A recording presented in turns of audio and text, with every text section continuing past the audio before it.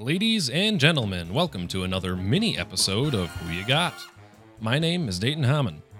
Who You Got is a show about creating brackets for things that don't normally have brackets. Now, you may be asking, what is a bracket exactly? Well, a bracket or tournament bracket is a tree diagram representing a series of games played in a knockout tournament. Each episode, we create a bracket for a specific topic and determine the best of that topic through a series of debate matchups. In these special mini episodes, special rules apply. First of all, is just little ol' me here. While there is no guest, I will still be talking through these matchups in a thorough and even-handed manner. Number 2, unlike a full episode of Who You Got, we will only be debating 4 items here. That means 2 semifinal matchups and then a final face-off to take the crown. Thirdly and lastly, there are no strict time limits on each round, but thankfully we have the man himself, Graham Zima, over here on the knobs to call me out just in case I start stalling out of sheer indecisiveness. So we have our 3 rules and infinite possibilities. So what topic did I pull from infinity today? Well, I'd like to talk about self-titled Weezer albums. Commonly referred to by the colors that dominate their cover art, Weezer has produced a grand total of 6 self-titled albums. The most recent 2, Teal and Black, have been left off the bracket for pretty obvious reasons. Listening to most of the songs on these 2 albums reveals very quickly why we're not even considering them as part of the conversation today. But we are talking about the Blue, Green, Red, and White albums, and they're some of Weezer's highest creative peaks. Some even called them the best that alternative power pop rock has to offer. But which one sits the highest? Is it the classic beloved Blue, or has a newcomer arisen to the occasion to dethrone it? The Blue and Red albums will square up in the first round, and the Green and White will enter the ring in the second. The winners of each will battle for the title of the greatest self-titled Weezer album that ever lived. My name is Dayton, just like my name is Jonas, and this is Who You Got. Okay, so we're starting off with the Blue against the Red album, and honestly, any album that has to face off against the Blue album, released in 1994, is gonna have a tough time. Not only is this the perfect Weezer album in the eyes of many, it's a perfect album, period. I don't know anyone who dislikes this album. I wish I could say I knew somebody who had some sort of discrepancy with it, but literally everybody I talk to is like, yeah, that's a fantastic rock album. It defined the 90s. And even people who aren't keen on Weezer's entire career recognize this as their one good thing. I love listening back to the album today because every single song on the album has become a hit in some capacity, at least in my own life. My Name is Jonas is one of the greatest lead tracks on an album in all of recording history, if I can be so bold. No One Else gets stuck in my head all the time. That melody is just infectious. The World Has Turned and Left Me Here was a favorite of one of my high school classmates who was a drummer that I really looked up to, and I remember when I told him I loved Weezer, he mentioned this was his favorite song, and I went back home and I listened to it again, and I saw something new. It was really, really exciting. Then, of course, we have Buddy Holly, the poster boy for nerd rock and great music videos, for that matter. All you Milwaukee fans out there, and a little bit of a Happy Days theme going on in that music video. Then we have Undone the Sweater Song, which is just a quirky, joyful song to listen to. Very, very fun, and captures this unique sense of anxiety that I think is rarely captured in a lot of music, especially within the genre. Surf Wax America is just surf punk ecstasy. It's fantastic. That opening guitar lick gets me going every time. In the Garage is written for every 80s and 90s geek. Nice to have an anthem for those folks. Holiday is a sweet, grungy, and weirdly bluesy ballad fusion type thing. Take another listen to that one. That's a really unique piece, I think, on the Blue album that often gets overlooked. I was a big fan of it when it appeared on the movie Accepted with that was Jonah Hill and Justin Long, yeah. And I remember when that came on, there was a little skate scene going on. It was perfect. It was a wonderful fit. And then, of course, we had the final track, Only in Dreams, which is the first song I ever learned on bass guitar, which, as you can imagine, means a lot to me. The Red album, on the other hand, simply doesn't have this legacy. So let's ignore that for a moment and focus on what strengths it does have. And that mostly comes in the form of variety. There's the most styles Weezer has ever had on this album compared to any of their other albums that they put out. There's a little bit of punk on here, a little bit of doo-wop, a little bit of rap rock, a little bit of folk ballady things going on. There's even some choral elements to a few of the songs and more atmospheric, long think piece type songs. It's really, really offering a cornucopia of everything that Weezer can do.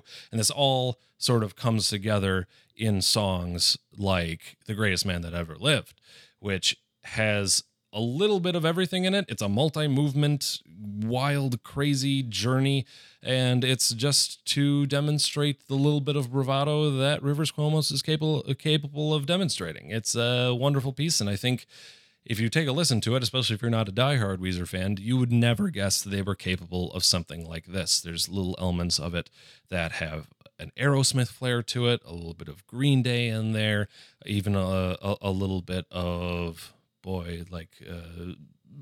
some of those older doo-wop groups that you might hear like a barbershop or something. It's fantastic. It's really something else. And I think what's cool about the album is that classic Weezer is still here too.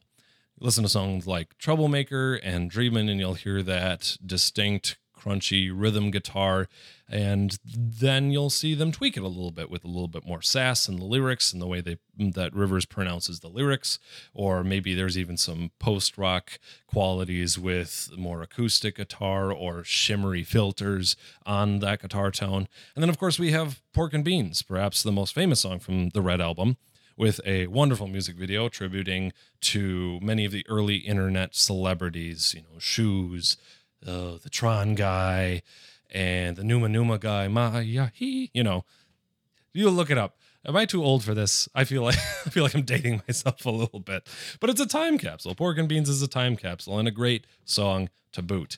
And I have, all these things considered, I have some love for the Red Album, but I don't think this ambition that they demonstrate through the multi-styles and everything is quite enough to overtake the Blue. Ambition often leads to inconsistency, and boy, if anything, if I read it, the Red Album is anything, it's inconsistent.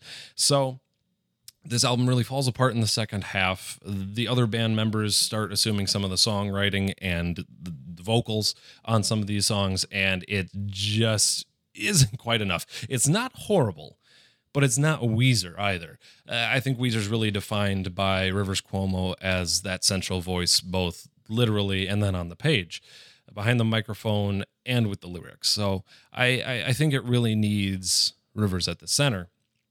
And at the end of the day, Weezer is very bold and vulnerable, brassy and self-deprecating and confident and repulsive all at the same time. And Rivers Cuomo really captures all that. So we need him. So Blue demonstrates that much better than the Red does. It's self-conscious to an arguably dangerous degree. Think about Undone the Sweater Song. It's all about that sort of personal unraveling in social situations. I think moments like that really push the Blue Album to the top, and the Red Album doesn't quite have a moment like that. The Red Album sort of feels like, in the scope of Weezer's entire career, it feels like a signpost, sort of demonstrating all the different directions that Weezer could end up going as a slowly aging rock band. Blue, on the other hand, is a destination, a real place to be, a heart, a home, a core identity within their entire career. It's a place to revisit as opposed to a place to look for indicators of what Weezer might become. So, with all that said, I'm going to move Blue onto the next round. Blue undoes the Red and moves on to the final round. We have the second semifinal round. We have the Green Album going up against the White Album. Let's get started here, shall we? So we have the Green Album. This is Weezer's third album. It went to Blue, Pinkerton, Green, and it was a bit of a step back for me personally. Only one song is actually over 3.5 minutes long, and that's the final track, Oh Girlfriend, at 3 minutes and 50 seconds. So not very long at all. Not a bad song, but this is a really fast-paced piece. Of course, just because there are a bunch of quick and punchy alt-rock tunes doesn't make it all inherently bad. This is, of course, where we got one of the greatest Weezer tunes of all time, Island in the Sun. I actually made a music video for this back in middle school using footage from my first hot air balloon trip with my family. I love that song, and it really captures that calmness of being out in the sunshine and spending time with people that you love. It has this real true island feel that would become a motif of Weezer's later career. We'll get to the White Album in a little bit.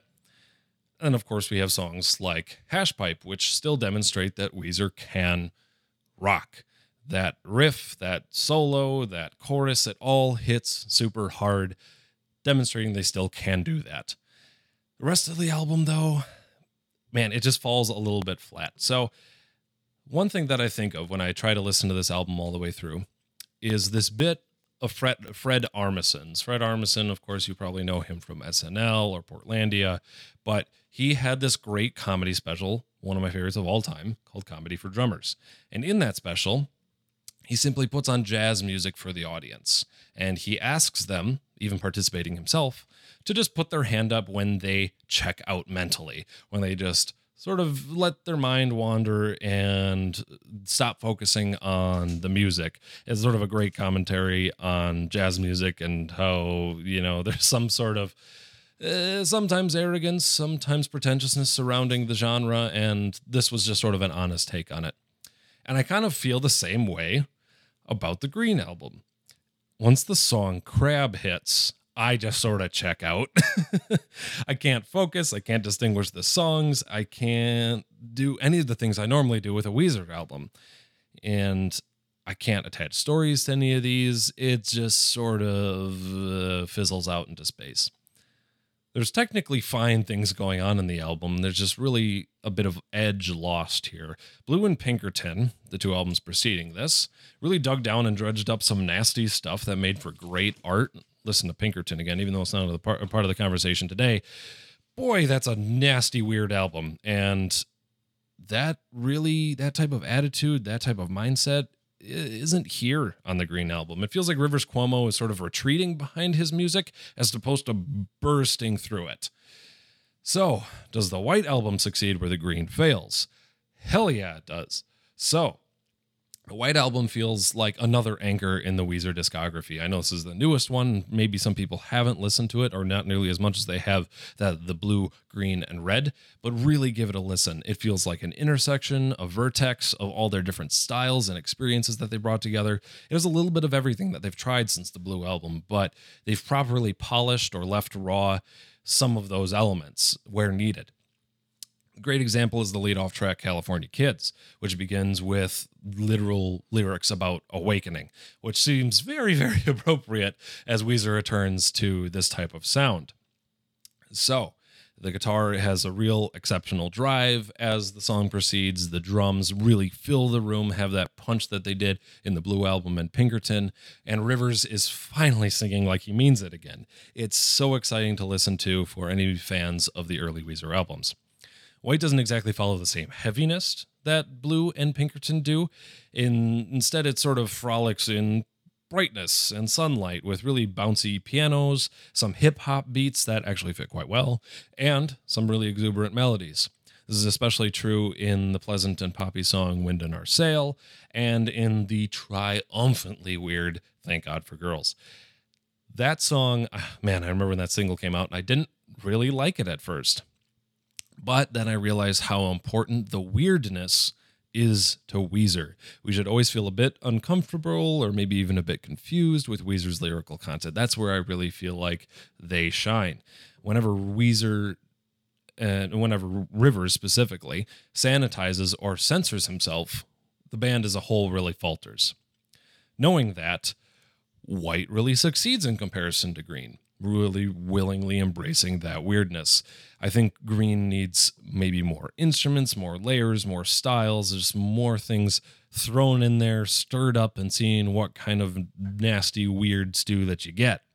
And it honestly just needs a little bit more breathing room. I think if some of these songs were longer on Green, if they took a little bit more time to focus on their lyrical themes, or maybe even some of the cool guitar licks that they have going, then maybe it would see more success and more love from the community and folks like myself. Sometimes it just cuts itself a little bit short. So, White jacks up the Green Album and enters the finals. So, we have the final round just ahead here. It's the Blue Album versus the White Album. for the title of the greatest self-titled Weezer album that ever lived.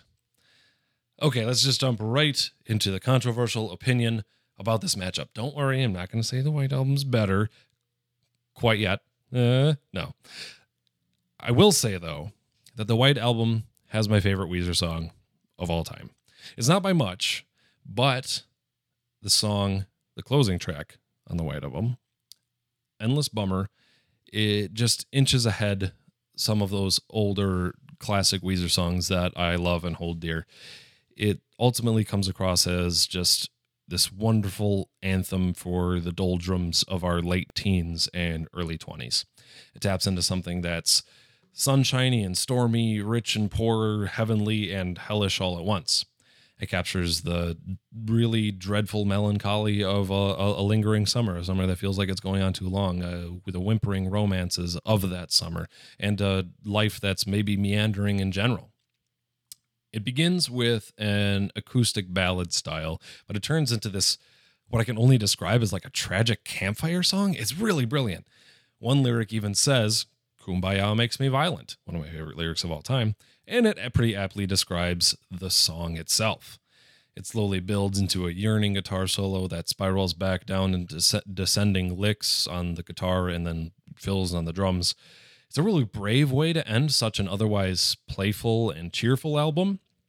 It's a really bitter, lonely, emasculated song, if I can say that. It has this sense of really shedding one's skin in maybe a less than ideal way. And does all of this kind of sound familiar? Sure it does. It's Weezer. It's Weezer, warts and all. And honestly, I think Weezer isn't Weezer without those warts. Unfortunately, I wish I could say differently, but the rest of the White Album doesn't really hold up with such immeasurable impact that Endless Bummer does. There's a song called Summer Elaine and Drunk Dory, and it's fine lyrically, but it has this sort of tense, strained, forced melody that doesn't really quite jive. Girl, We Got a Good Thing is maybe a bit too saccharine and cheery, especially for a Weezer song. It has its moments, but the chorus is sometimes a bit too much for me. And then, of course, we have Do You Want to Get High, one of the first singles off the album. It's trying maybe a little bit too hard to be old Weezer. I haven't heard too many people reiterate that sentiment, but if you take a listen, it feels like maybe they're trying to cover the sound that they had back in Pinkerton. And so let's maybe try to talk about Blue Album's faults.